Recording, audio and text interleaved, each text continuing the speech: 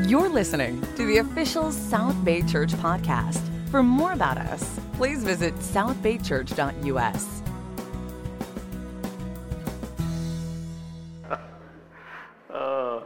Good morning, everybody. It's great to see everyone. How are we doing, by the way? Couple days until Christmas. Everyone's Christmas shopping's done. And, hey, man, we won't touch that one up. Before we get into a couple things, I do have some, it is the season for Christmas memes.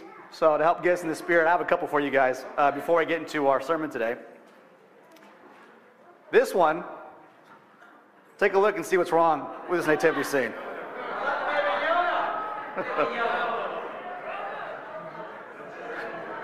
This one's for all the Star Wars fans in the room. You're welcome, Steve. This is for DC comic fans. Mariah Carey comes out of her slumber for 2 months of the year, starting in November. And she will surprise you if you're not ready. This next one's a dual one. Has a couple things. These are some of your favorite Christmas characters if they were to have existential crisis with respect to their who they are. So you can see the first one. Santa doesn't even believe in himself. Snowman, is he solid? Is he liquid? Who knows? And so on and so forth. The other one is your Zoom Christmas work parties that you've had the past couple years with the mistletoe.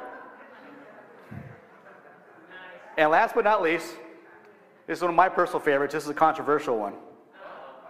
I use that term lightly. Okay. I'm going to read this one.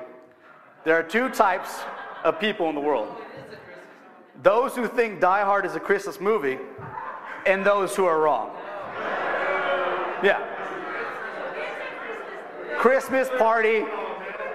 You know what I mean? There's a connection of love there somewhere towards the end. I mean, it's all about Christmas. And a couple other things as well. But if you want to fight me on this one, we can argue after service. That being said, let's pray. Father God, we thank you so much, Lord, to be able to celebrate this morning, just all the songs about your son, and even just to watch the video right before I came up, God, it's such a blessing to be able to celebrate this time of season. Amen. To reflect on what you've done for us, bringing this baby and just transforming the entire world through your son, Jesus Christ. I pray, Father God, as I'm able to just share your word this morning, that you work powerfully, God, that I'm a vessel, that everything that you want said through your Holy Spirit, that your truth resonates, that our hearts are ready. A lot of things we can feel during the holiday season, as has been expressed earlier. Help us to shed all those things off this moment, to reflect deeply on your word and connect with you in a way that is truly pleasing to you. Thank you, God, so much for this time. Praise your son's name. Amen. Now, since Die Hard is a largely overlooked Christmas movie, I think it's good to focus on, I'm trying to transition this one, right? A largely overlooked Christian, or I should say nativity story, which is about the Magi, right? So when we think of the nativity story, it's generally focused on Luke chapters 1 and 2. In Luke chapters 1 and 2, you're going to find Mary speaking with the angel, Joseph thinking, okay, I have to quietly divorce this woman because she's pregnant, and then he has this moment with the angel as well.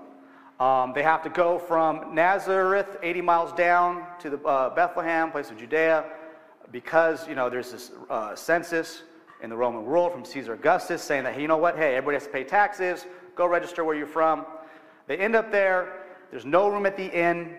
Another way to look at that from a historical perspective, there's no room at the guest house because it's a very hospitable people. There's no room anywhere. They have to stay with the animals.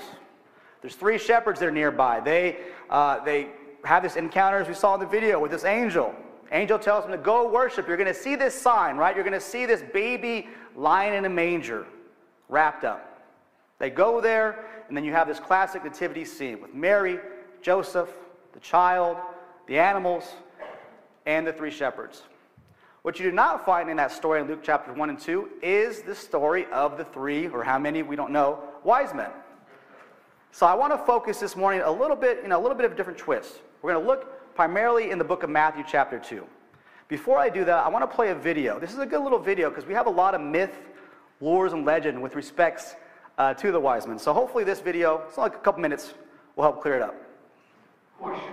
What does the Bible say about the three wise men, or Magi? In this video, I'll answer that question from a biblical perspective. And afterwards, I'll share some helpful resources, so stick around to the end.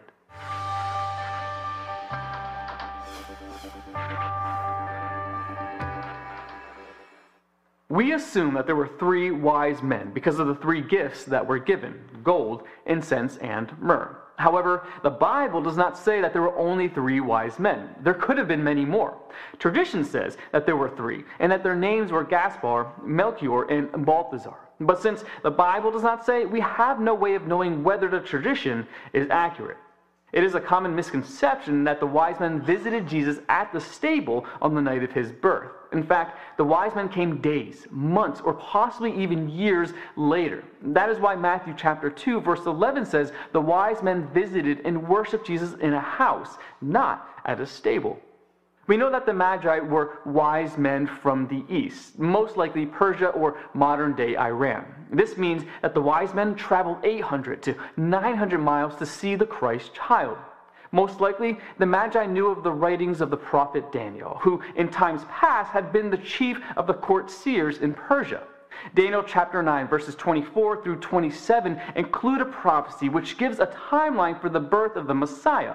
Also, the Magi may have been aware of the prophecy of Balaam, who was from the town of Pethor on the Euphrates River near Persia, in Numbers chapter 24, verse 17. Balaam's prophecy specifically mentions a star coming out of Jacob. The wise men were guided to look for the King of the Jews by a miraculous stellar event, the Star of Bethlehem, which they called his star in Matthew 2, verse 2. They came to Jerusalem and asked concerning the birth of Christ, and they were directed to Bethlehem.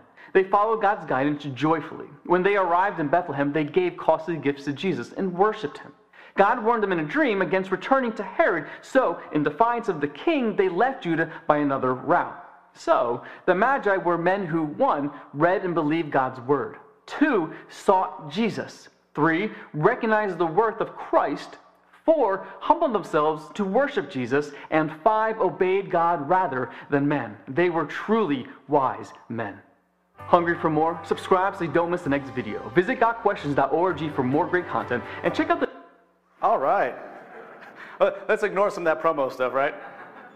What's one thing that stood out that you liked, that you didn't know? What myth was dispelled from that video? Feel free to raise your hand. In the very back. Number of the wise men. Number of the wise men, right? Well, I always think there's 3 because there's 3 gifts, but there's actually, who knows? The timing, like in terms of like when they got there, that it could have been much later. Yeah. The day of. Yeah. Most people's nativity scene is going to have the 3 wise men up there, and it could be 12. Last one. That it was a event at my house and not at a stable. Because most of the times people realize that it's at the stable instead it's at the house. Yeah. So Christmas has been tricking us this whole time, apparently. In any case, I think it's very important to see what the Bible says, yes? Let's take a look at Matthew chapter 2. We're going to pick up in verse 1. We're going to go through a couple verses, roughly 12 in Matthew. We'll take a pit stop at some prophecies, and then we'll get in a little bit more into the gifts of what the Magi gave Jesus. It says in Matthew chapter 2, verse 1, After Jesus was born in Bethlehem in Judea, during the time of King Herod, Magi, or wise men from the east, came to Jerusalem and asked, Where is the one who has been born King of the Jews? We saw his star when it rose and have come to worship him. Verse 3, I think, is a pretty fitting reaction from King Herod. When King Herod heard this, he was disturbed, and all of Jerusalem with him. So what do you mean you're talking about this king? I'm the king. I've been here. My dad was king. I'm king. You're talking about someone else that's in charge? Very interesting. Verse 4, when he had called together all the people's chief priests and teachers of the law, he asked them where the Messiah was to be born. In Bethlehem, Judea, they replied, for this is what the prophet has written. This is Micah in chapter 5. But you, Bethlehem, in the land of Judah, are by no means least among the rulers of Judah, for out of you will come a ruler who will shepherd my people, Israel. This is one of many prophecies, right? If you look, and this is just not an exhaustive list, obviously. There's, over 300 messianic prophecies in the Old Testament. There's a couple that you can see here that are, pretty common. We touched a little bit, if you were at our regional service last Sunday, which is pretty incredible. Steve was preaching on just the Isaiah 7:14 and the virgin birth, and that we will call him Emmanuel, God with us. And you can see, again, this is only several of what a list could be as low as 300. Some, let's say, maybe liberal interpretations go up as far as like 500 and something. Prophecies in the Old Testament with respect to the Messiah. We're going to touch on one of those a little bit later in Isaiah 53, as you can see, touches on some of these there. Let's continue in Matthew chapter 2. It says in verse 7, "Then Herod called the Magi secretly and found out from them the exact time the star had appeared. He sent them to Bethlehem and said, 'Go and search carefully for the child. As soon as you find him, report to me, so that I too may go worship him.'" Now, if King Herod was Pinocchio at this moment, you would see his nose just kind of go, "Woo! Oh, I want to worship him as well. Yeah, I don't have any negative thoughts about that." Clearly he does. Verse 9, it says, "After they'd heard the king, they went on their way, and the star they had seen when it rose went ahead of them until it stopped over the place where the child was. When they saw the star, they were overjoyed." This 800 to 900-mile trek has finally come to the destination. It says, "On coming to the house, they saw the child with his mother Mary, and they bowed down and worshipped him. Then they opened their treasures and presented him with gifts of gold, frankincense, and myrrh. And having been warned in a dream not to go back to Herod, they returned to their country by another route." It's an amazing story. These Magi, these wise men, however many they were, from Iran, from Persia, they were from a different faith, a different religion, Zoroastrianism, which, as you can guess, would focus primarily on the stars. And so because of their focus on the stars and their kind of renowned, if you will, internationally with astrology, they figured there was some kind of movement in the heavens. And they pursued it. They pursued it 800, 900 miles because they believed that this king was coming. And when they saw this king, they bowed down and they worshiped him. They gave a couple gifts, right? Meaning of the gifts, right? It's kind of, I think gold's pretty straightforward. Frankincense and myrrh is a little bit of scholarly debate, but for the most part, I think we're in agreement. Gold is valuable, obviously, and a symbol of a kingship, a lord, someone that's come to rule, if you will. Frankincense is an aromatic resin. Resin's kind of like a sap, right? It's used in incense and perfumes. It symbolizes his deity. Myrrh, it's a gum resin. It's commonly used as an anointing / embalming oil. So it's used in embalming, which is synonymous with death. It's interesting, right? Right at the birth, especially from the Christian perspective, from Messianic perspective, they're thinking ahead of what's to come. At least we are. Practical meaning of the gifts. This is good for us, right? Okay, what does it mean? The Magi gave gold. It symbolizes his king. But what does that do for us practically and personally? You know, we live in if you ever go on the internet much and you can find all the Christmas memes, there's about, 5,000 that just focus on sweet baby Jesus. And they just focus on the baby that is Jesus. And I can only go so far deep because it gets pretty blasphemous. So I'm just like, I can only take so much sacrilege. But the important thing about this notion for us is that he is a king. The king of our holiday seasons. A lot that goes on in our minds and hearts emotionally. We think about lost ones that we love so much. We think about the family strife and drama. We're about to go into this house. We're like, okay, we've got to pray real quick before I walk in. And hi, everybody. Good to see you. You know, there's a lot that goes on during the holiday seasons. Our emotions can take us for a tailspin. Sometimes we just want to kick back and do nothing and relax. In the process, we can check out spiritually as well. It's good to remember that during the holiday season and for the rest of our lives, that Christ Jesus is King. Amen. When we live in a society that generally doesn't venerate anything except itself or, some kind of material possession, the truth is that we're all geared to worship, but then we end up worshiping something else.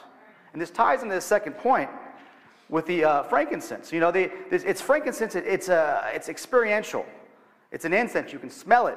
You can kind of feel it. You can see it. And incense is synonymous in Revelations 5 and 8 with our prayer times with God. These incense bowls, if you will, that would be the sweet smelling aroma while God sits on his throne. They bowed down. The Magi bowed down and worshiped him. During this holiday season, when we want to disconnect and unplug, my prayer is that we don't simply just veg, but that we get the much needed time with God to simply bow down and worship him in all his glory. You can think of all the things that God has done in your life. Oh, they are many. And all the ones that we can't even record or consider because we don't even know what happened. All those bailout moments where angels were saving us, we're going to one path and he took us the other. We have no idea what God did, but he did it. We praise God during this time. Where do you go? Where's your sweet spot for worship? For me, it's the beach. A lot of times, it's Seal Beach. Now that I'm 15 minutes from over here, I got Redondo. I'm going there. Those times where you can just connect with God in such a way that your heart feels full. Our challenge this holiday season, as we unplug, as we get all these times, is to take these moments, these precious moments, just as the Magi did, to worship God. Taking time to connect. We'll touch on myrrh in a second because it's synonymous with the death, so I think we'll go into that more as we delve into communion. But I was able to see something, a couple of you guys were there at Miguel and Anna's wedding on Friday. Some good times, yes. A lot of dancing that happened. Mine wasn't recorded, so amen for that. I heard that one, Steve. I want to play this video because it's really cool what they did. Miguel and Anna, they gave gifts to each other for their wedding.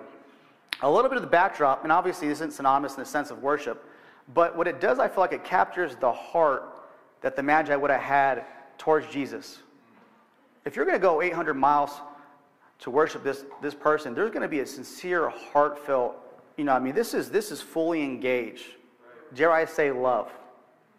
And I think what we can see in this video right here, as they gave two gifts to each other, one is a little more of a performance, the other one's an actual. The backdrop for it is, I'm going to share, is that her dad passed a couple years prior. And so as you hear her song that she's about to sing to her husband, listen to the words. As the gift that he presents to her, it's very much touching in that same vein. So I want you guys to see this, gifts that were given on the wedding day.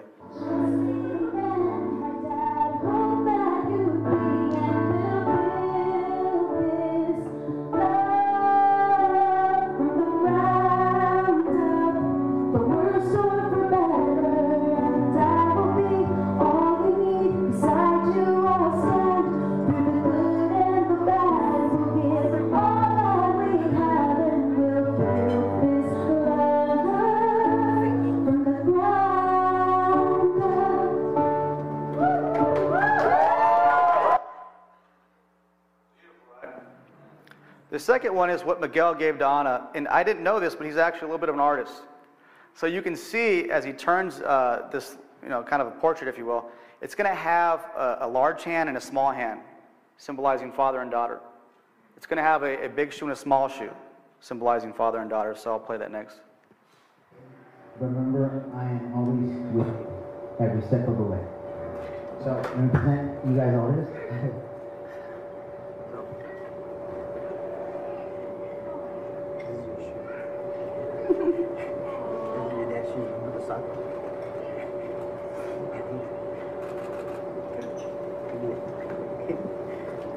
That's nice, Miguel.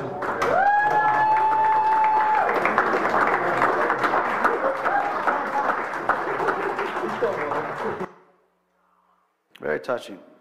The words that he put on there were what he thought her father would have said to her on a wedding day. It's pretty beautiful. And I think you can kind of get the idea. You can see the vein in which the Magi would give to their king. Something along those lines. During this holiday season, what are some areas where Jesus needs to be king of your life? Think about that for a moment. And maybe it can go past the holiday season, just in general. If he is meant to be worshiped, if the thought is every single person that had a time with God in the Bible, they immediately dropped down like dead men, fell prostrate, and worshiped. If that's the nature of the God we serve, then does his authority also reign in our lives? It's easy to say the words, but do our actions, do our hearts exemplify the fact that there is a king in heaven? Number 2, how will you make time to worship God this holiday season? Think practically, because you know what happens if you don't make a plan, right? You'll just kind of float like driftwood, and nothing will happen. Be strategic. What are some times that you can get away and go connect? I love to sing, even though I only have like 1 octave. I enjoy it thoroughly. You wouldn't know it. My expressions are like opera status, but you know the actual vocal cords just don't work. But the connection with God, what does it for you this holiday season? Going into communion, focusing on the myrrh, the death. I want to read Isaiah 53. Now, for many of us here, if you ever did any type of in-depth study about the Messiah or the cross, you can't help but go through Isaiah 53, right? The language there, the imagery there. I mean, it's 700 years plus.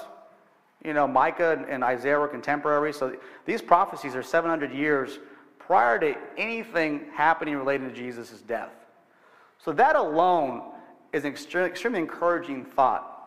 That all these prophecies that God has done is to encourage us that we can have this belief in his word that transcends generations. There's a 400-year gap, plus year gap between the Old and New Testament. That the prophecies made all before that time applied to the new. God is working to help us to believe. In Isaiah 53, I'm going to read a couple of these verses. And I want you to pretend like it's the first time. If you've been in church for a long time, see it as through new eyes. Make sure I get there. It says in verse 3, he was despised and rejected by mankind, a man of suffering, familiar with pain. Like one from whom people hide their faces, he was despised, and we held him in low esteem. Surely he took up our pain and bore our suffering, yet we considered him punished by God, stricken by him and afflicted. But he was pierced for our transgressions, he was crushed for our iniquities. The punishment that brought us peace was on him, and by his wounds we are healed.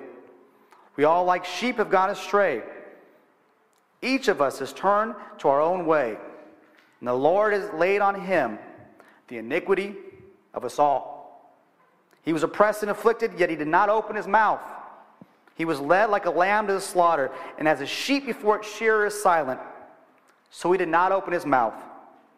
By oppression and judgment he was taken away, yet who of his generation protested? For he was cut off from the land of the living. The transgressions of my people he was punished. He was assigned a grave with the wicked and with the rich in his death. It's a Joseph Arimathea reference, if you're wondering. Though he had done no violence nor any deceit in his mouth, yet it was the Lord's will to crush him and cause him to suffer. And though the Lord makes his life an offering of sin, he will see his offspring and prolong his days, and the will of the Lord will prosper in his hand. After he has suffered, he will see the light of life and be satisfied. By his knowledge, my righteous servant will justify many, and he will bear their iniquities. Last part of verse 12. Therefore I'll give him a portion among the great, and he will divide the spoils with the strong, because he poured out his life unto death, and was numbered with the transgressors. For he bore the sins of many, and made intercession for the transgressors. Of all the prophecies that you can look at in this previous slide and all the 300 plus other ones, for us personally, this is a deep one. This passage, this prophecy means our salvation. As we celebrate this holiday season, as we look at the baby Jesus, the nativity scene, and we worship the fact that God has come down with us. We can also fast forward from that point roughly 33 years and look at his death. And look at the fact and resonate in our hearts that sins can be forgiven through the blood and the body of Jesus Christ. Let's pray for communion.